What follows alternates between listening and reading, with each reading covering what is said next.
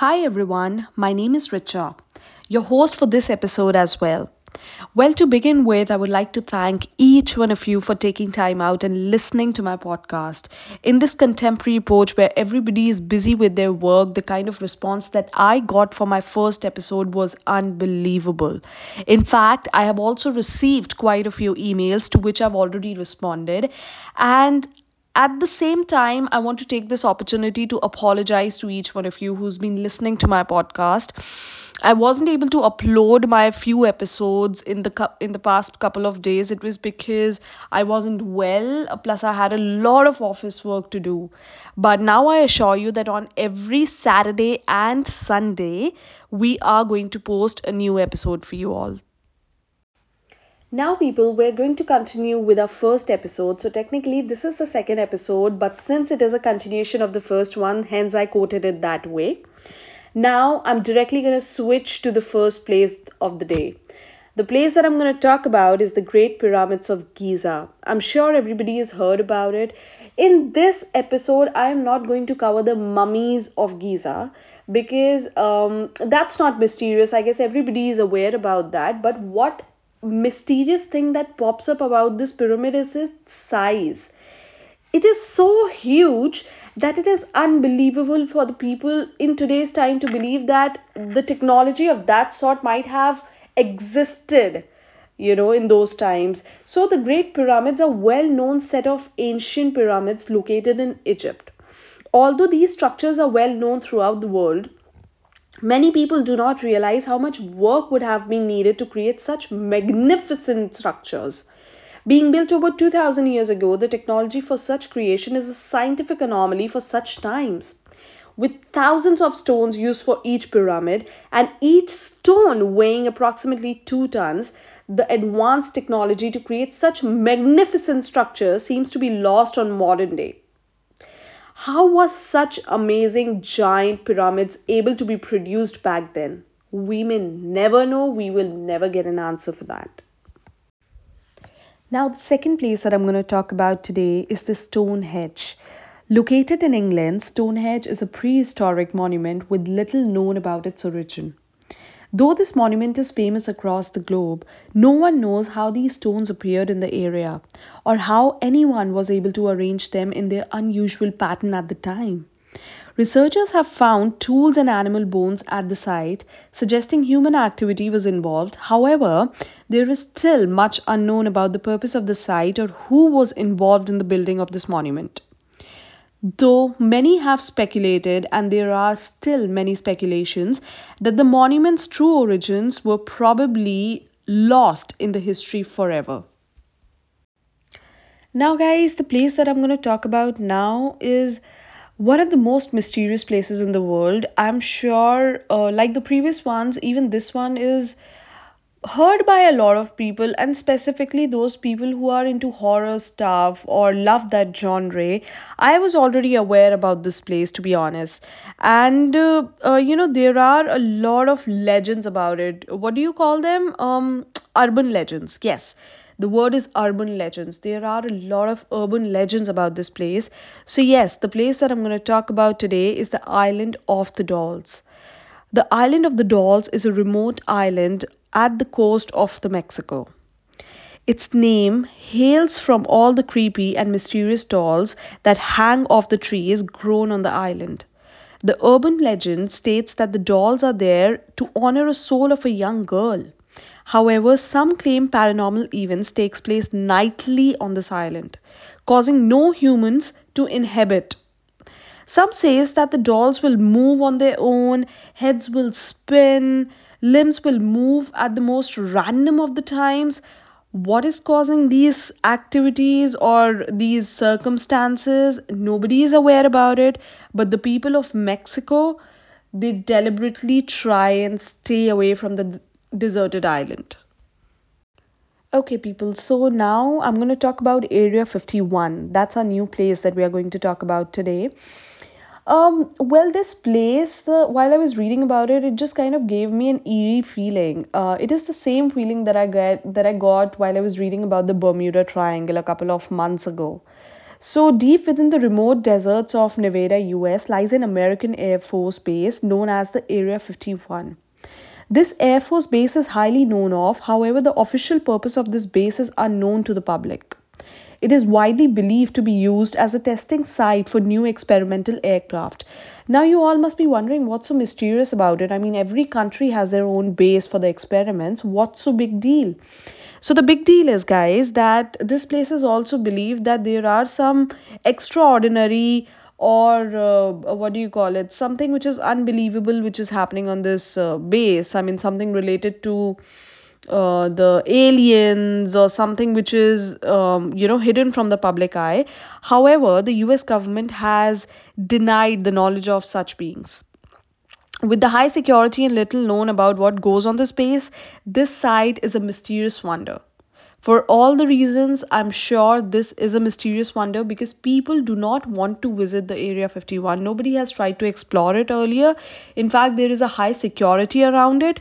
But even then, people do try. Kids, especially the youngsters, the teenagers, they do try and pass by the areas of, such mysterious acquisitions, but this particular place is not being visited by anybody and nobody wants to try it out, first of all. So that's quite mysterious, I'm sure about it.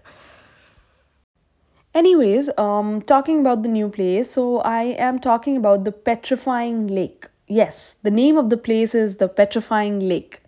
Lake Norton, also known as the Petrifying Lake, is located in Tanzania and receives its nickname from its unusual temperatures and contents that often lead to animal being petrified and seemingly mummified. Imagine some animal just pass by or tries to drink water from the lake and it's mummed forever. So I think that's why it's mysterious. However, anyone and anything not used to the lake can find burning eye and irritated skin. This lake is known to reach up to 140 degrees Fahrenheit in a temperature at any given time of the year. This lake also holds high level of sodium carbonate, giving the animals its mummified looks. So we obviously have an answer now. Even so, oddly enough, this lake is seen as a safe breeding place for flamingos every year. Now, since we are already talking about the petrified places, this place actually gave me goosebumps because I was just trying to Google the pictures of the petrifying lakes, and this does have some eerie pictures, to be honest. You people can Google it yourself. The name is the Petrifying Lake. Now, the next place that I'm going to talk about is the Coral Castle. Coral Castle can be found in Homestead, Florida, US, where a castle was built by one man in early 19th using the limestone boulders and stones. How one man was able to build such a magnificent place is beyond belief. What makes this especially mysterious is how he was able to do such things considering that the stones and the boulders each weighing several tons. With there being around 1000 stones that makes up the castle, how just one man and limited tools and technology was able to create such a place will forever be the mystery to all. The man did claim that it took him around 25 years to complete. While I was in school, I still remember it was difficult for me to complete my homework overnight, but this man was something. No wonder this is a mysterious place. I mean, this is not a mysterious place. I really wonder why does it even fall in the list of the mysterious places, because the place is not mysterious, but what is the mystery around this place is that this was built by one man in 25 years. I mean, that's quite mysterious and that's quite unbelievable, but the place definitely is not mysterious for me.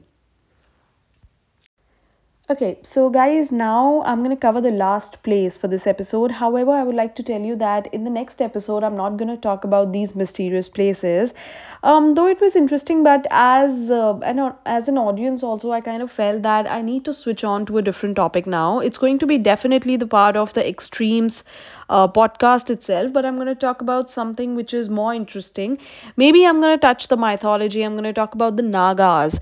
Let me know if you find this topic interesting, as well as I'm also going to talk about the Astras, because these days the Astras is like quite heard everywhere, after that movie was released. What was the name of the movie? I forgot. Yes, the name of the movie was Brahmastra. So since Brahmastra was released, everybody is talking about what Astras are, and the origin and everything. So I am definitely going to talk about either the Nagas or the Astras. So I'm going to cover both of these topics, but in different episodes. Okay, so please be there, please stay in touch. Now, the last place of today is, let me see what I want to talk about. So, yes, people, you must be wondering how this podcast is not very professional. So, yes, I'm not going to make it a very professional podcast. This is going to be an absolute indigenous and absolute monotonous podcast. I am not a professional podcaster. I am a corporate employee, like I must have already mentioned in my first episode. So, this is just for the fact that I really want to be in touch with different people. I really like getting in touch with different people. So I think this is one of the modes wherein I can talk to different people through the emails, maybe. But yeah, so this is going to be absolutely monotonous. There are going to be a lot of background noises sometimes. There are going to be my grammatical mistakes that are going to happen every now and then. In fact, they're going to be myriad is the new word that I learned. So myriad of mistakes. Myriad means many mistakes. I hope you can ignore it, and yeah, I mean, why to get so serious in life? Okay. So yes, since I've already talked a lot of blah blah, I'm gonna switch to my next place, the last place of this episode, and it is going to be Jatinga, India. This small Indian village consists of small hill tribes and is best known for what locals call bird suicide, a strange phenomenon in which birds strangely fall from the sky with no real cause in sight. Though some speculate this could just be a rumor, it's just to be backed by the evidence of large migration of birds disappearing in the area during the monsoon season every year, like the clockwork. With no real explanation, the locals are often believed that when they say that the sky rains the birds during these seasons, what could be causing such things and why these occurrings even happen? Nobody's aware about it. So, a couple of days ago, I was just going through this podcast by Mr. Nilesh Mishra. He actually reads the horror stories. So, as far as I remember, there was this one of the stories which had the similar kind of a topic. It was around horror, but I do believe the fact that migration of the birds, it actually causes um, the birds to die sometimes. But there could also be one more reason, which I believe is scientific. I'm not sure if it's going to fall under this category because it happens every now and then. But the reason that I'm going to give, it cannot happen all the time of the year.